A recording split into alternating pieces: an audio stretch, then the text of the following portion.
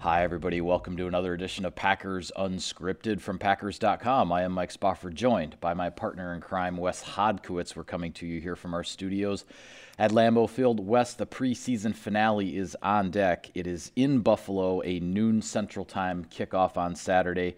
Game being broadcast on NFL Network for those who are outside of the Packers television network viewing area. And then also we'll have your quarter-by-quarter updates, my live game blog on Packers.com. So all kinds of ways to follow this preseason finale. But let's just do a little bit here in each of the three phases as far as what to look for in this final preseason game. On the offensive side of the ball, what are you watching? Well, first and foremost, Mike, it feels like just 2 weeks ago the preseason started. Well, because it did just start 2 weeks ago, Wes. Well, it still feels that way. Okay. But yeah, it's going to be, this next week and a half is going to kind of be uncharted territory for old veterans like me and you that are so used to one exact sort of format for how the end of training camp goes. But, that being said, this is such a huge game, and I really look at those guards. I know you and I, every week it seems like we've stepped on this set and we've discussed this, but I don't recall a time in which both guard positions were kind of up in the air and up for grabs. And in this training camp, we've seen basically every different machination of what this this combination is going to look like. Right. And it's been Royce Newman, the 4th-round pick out of Ole Miss, that has sort of grabbed that right guard position and really run with it. I mean, ever since the end of that preseason game against the Texans, where you could tell he really impressed the coaching staff with how he finished that game, he got an opportunity the following week to step in there, and he's filled that out. And I think over the last week, now, you never know what's going to happen, but it does look like Lucas Patrick has sort of settled into that left guard spot. Jon Runyon's still rotating there a little bit. Lucas Patrick made a bit of a comeback in this training camp, because he didn't get off to a good start. He was he was always in the rotation, but he was kind of relegated to the second-team offensive line for a while. Now in this last week, because he did not start the second preseason game, but now in this last week, Lucas Patrick is back in there as one of the first rotation guys with the number one offensive line. Does he? I know this was a little bit before he started covering the team, and maybe I'm only drawing this comparison because the guy actually works for the team now, but does he kind of remind you of sort of a modern-day Grey Rugemer a little bit? Just in terms of a guy that he hasn't had like a set spot, but he's reliable, he's consistent, and he's been a guy here that's now suddenly been in Green Bay for 5 years. It's kind of interesting the way that his story has gone. Yeah, absolutely. And certainly, as we know from his, humble roots, so to speak, I mean, being a tryout guy, not only wasn't drafted, but didn't even get that initial undrafted free agent contract coming out of the draft. Like, he had to earn it by going to, coming to the Packers rookie orientation for a tryout. Then he landed that contract and practice squad and all that at the beginning, and now here he is. And I digress from the original point, but the other thing I want to say too is Jon Runyon's still very much in this thing. Ben Braden has been working at right tackle now a little bit with Dennis Kelly being injured with the knee. Right. Yosh Nijman has been a guy that has kind of run away with that backup left tackle job. How do the Packers consider that when they get down to final cuts? A guy that has basically been running with those big units since Elgton Jenkins been sitting down, but he's basically been at that one spot. These are all the things that Brian Gutekunst and his scouts are going to have to determine when it comes down to next Tuesday. But it's the deepest group I've ever seen, Mike. I mean, in my years covering the team, I think a 2012 is one of them. You kind of watched the number 2 units. You said, okay, Evan Smith and Don Barkley, who else is there even left? Right. And this year, they go into that third team unit with guys that I think can legitimately play in the National Football League. Yeah, with a lot of young guys. Obviously, there are, with Simon Stepanak having retired, there are 5 draft picks on the offensive line from the last 2 years that are trying to find their way either onto the 53 or onto the practice squad here.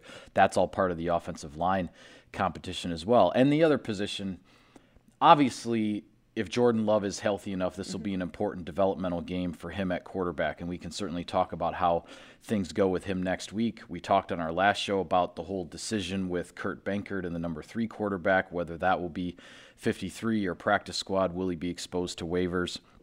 The other position that a lot of people obviously will have their eye on is wide receiver. Yeah. And we went into this training camp, Wes, pretty much knowing that the first 5 wide receivers on this roster barring injury, were set. You have Devontae Adams, Marquez Valdes-Scantling, Allen Lazard, Amari Rodgers, the rookie third-round pick, and then Randall Cobb, the veteran addition who came in right at the start of training camp. Are the Packers going to keep 6? Are they going to keep 7 wide receivers? We will have to see. Devin Funchess will not be one of those wide receivers on the 53. The Packers placed him on injured reserve on Wednesday. So kind of feels like, Malik Taylor's had 2 really solid preseason games.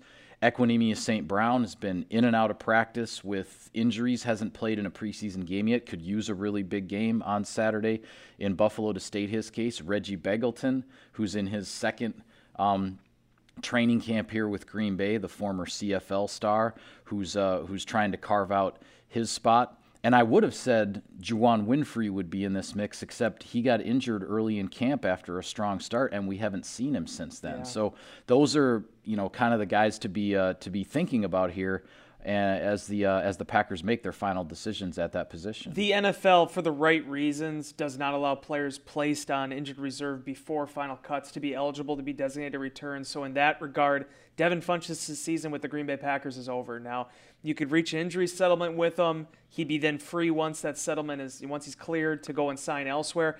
Green Bay, just to give people the full, understanding of this, Green Bay actually can re-sign a guy that reaches an injury settlement, but it has to be 6 weeks after that player is cleared. So it's not looking good in that regard.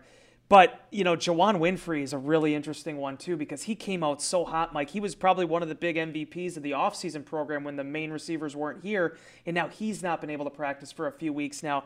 So in this interim, a guy like Malik Taylor reminded everybody, I'm still here, and this is what I have to offer. After Devin Funchess had the really strong performance against the Texans, Malik Taylor, who had a good showing himself against Houston, came back and led the Packers in receiving in that game against the Jets. And Equanimeous St. Brown, I know there's been the injury issues, there's been the knee issues, but this week in practice was running with the ones. I say when St. Brown has been on the practice field, he has been with the front units and getting those reps and making some plays. We just haven't seen him in a preseason game yet because of the injury issues. So getting down to your point, I think they're for sure keeping 6. The question's going to be, for the first time in 6 years, would they keep 7? And the reason they did that back in 2015 is because you had the positional versatility with Ty Montgomery. You look at some of these guys like Tyler Ervin, they allow you to blur the lines a little bit with the numbers, so maybe you could see it happening with Amari Rodgers being on this roster. But no matter which way you slice it, Mike, for these receivers, everybody that suits up and puts the pads on in Buffalo, this is the game of their lifetime to show what they have to offer. Yeah, absolutely. Well, before we switch gears to the defensive side of the ball, a little bit of sponsor business. Wes, Sirius XM NFL Radio delivers hard-hitting analysis and up-to-the-minute NFL news that true football fanatics need 24/7, 365. And at Cousin Subs, we have something for everyone, like our Wisconsin cheese curds, mac and cheese, golden fries, and creamy shakes, all paired with your favorite sub or sub in a bowl. Cousin Subs, we believe in better. I got to say it, Mike. We didn't talk about the last show, but our producer, Matt Arvin, wonderfully known as Marvin, actually sent us a photo, went to a Cousin Subs, got a shake, and I think he was a pretty big fan of it. I do think he gave it the sign of approval, for sure. A thumbs up from Marv somewhere in the studio right now. All right. Well, on the defensive side of the ball, Wes, to me, the position I'm looking at the most that the Packers have to sort out here is the safety position. A veteran, much like we just talked about at wide receiver, with a veteran like Devin Funchess going on IR, a veteran who has been here for several years, Will Redmond, is on injured reserve. We thought at the start of training camp he would probably be the number 3 safety behind Adrian Amos and Darnell Savage, but with Redmond out of the picture because of the injury, suddenly you have 4 very young guys, Henry Black, Vernon Scott, who were both with the team last year, an undrafted rookie a year ago in Black, a 7th-round pick in Scott, and then 2 undrafted rookies this year, Christian Uphoff, Innis Gaines. Now, special teams will factor into these decisions, who's the best fit for sort of a dime defensive back role. All of that factors into this here, but these are 4 young players who now with Will Redmond going on IR suddenly have a bigger opportunity than maybe even they envisioned. They really do. And I do think a week from now, all 4 of those guys are going to be wearing a Packers uniform. The only question is whether or not it's the 53 or the practice squad. I totally agree with you. They've all played well. And it's funny, Mike, all these years they've had undrafted guys that have had success at the safety position. You think of Sean Richardson, you think of Chris Banjo, Raven Green the last few years. I don't know if they've ever had as many as they have all at one time. Right, yeah. All battling at once to sort out this roster situation. And they all offer something different. Christian Uphoff was a 6'3" prodigy, from where he came from, and being able to play at that level and now contribute as a special teamer, and we've seen what he's done as a gunner. Innis Gaines, man, we heard his story this week. I mean, it is Mr. DoorDash. It is as much of a picking yourself up by your bootstraps and just getting to work story as there is. A guy that was out of football all last year as he was recovering from an ACL. He had a chance to work out. One football team called this football team on his birthday, August 29th. Right. But then had to go the whole fall and into the winter without a contract until the Packers finally signed him to a futures deal. Thump, as he's affectionately known, has been a thumper throughout training camp. Not without flaw, but you can see the motor in that young man and what pushes him. And Henry Black has just been a model of consistency. When Redmond was down, Black was the one on the back end.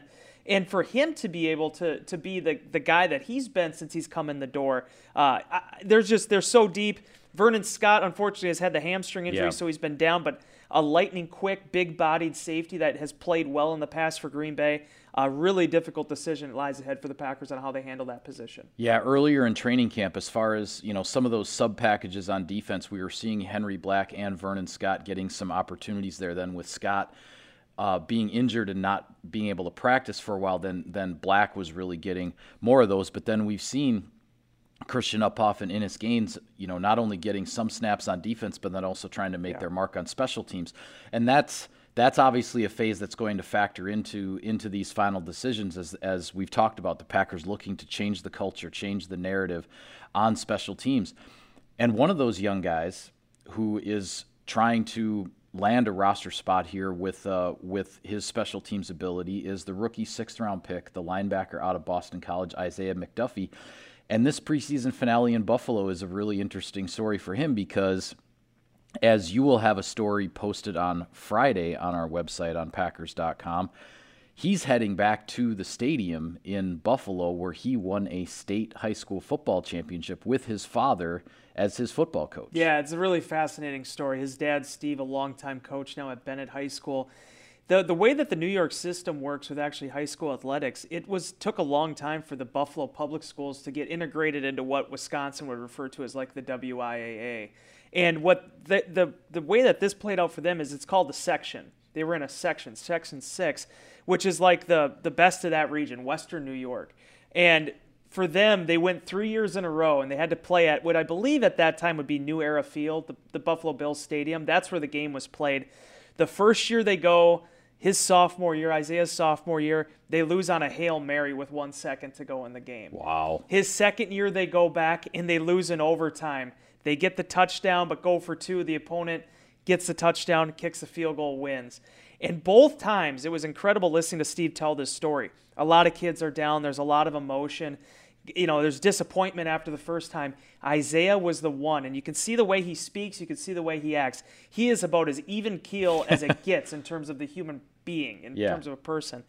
He was the guy saying, we got to get back to work. We have to come back. Next year is our year. Finish. That whole last season, his senior year in 2016, they wanted to finish. They came back the following year, beat Star Point, finally won that game, a moment that still brings tears to Steve's eyes. And this weekend, they actually played one other time. They played 4 times because then they played the state semifinal there after that. But this will be the 5th time Isaiah McDuffie gets to play inside that stadium. He's having about 50, mostly family, a few friends, but 50 family members that'll be in attendance there. He grew up in Buffalo, the city of Buffalo. He is Buffalo through and through. Getting a chance to talk to him, I know how much this means to him and how excited he is to be able to wear the Packers uniform at that field. Yeah, and this is a young man who overcame a knee injury while he was at Boston College to get back on the field towards the end of his junior year, essentially, and then played a solid senior season, and then had to overcome an injury at the start of training camp here with the Packers as he's trying to land a roster spot and carve out his NFL future. So, both a big opportunity career-wise, but also I'm sure a lot of emotions for him and his family walking back into that stadium on Saturday. There's a lot of Blake Martinez in this young man, and getting a chance to talk to his dad about it. I mean, he's a guy that, in college and high school, he'd have 8-hour workouts. Like, you almost had to, pry him out of the weight room and pry him away from, his training, and sometimes that's even worked to his detriment a little bit. So, but he's that driven, and he loves the sport that much. And for him to get this opportunity, his family members, his dad, his uncles, they played at Buffalo. They stayed in state. They went to some other schools, but ultimately finished up at Buffalo. They had some looks at the NFL. Isaiah was the first one to get drafted, though. Okay. And that means a world to him. And for them to get this opportunity, Steve was even saying it during our interview, and he's like, I want to thank the head coach. I want to thank the GM. I want to thank everybody, the Green Bay Packers, for giving my son a chance to live out his dream. And, a week from now, hopefully, in his case, trying to make this 53-man roster. Yeah, well, the preseason finale is on Saturday. The roster cuts are due to the league on Tuesday, and then we shift into regular season mode from there. So with that, we'll call it a wrap on this edition of Packers Unscripted. Be sure to follow all of our coverage of that last preseason game and the conclusion of training camp, roster cuts, all of that. We'll have it for you on Packers.com. For Wes, I'm Mike. Thank you for tuning in, everybody. See you next time.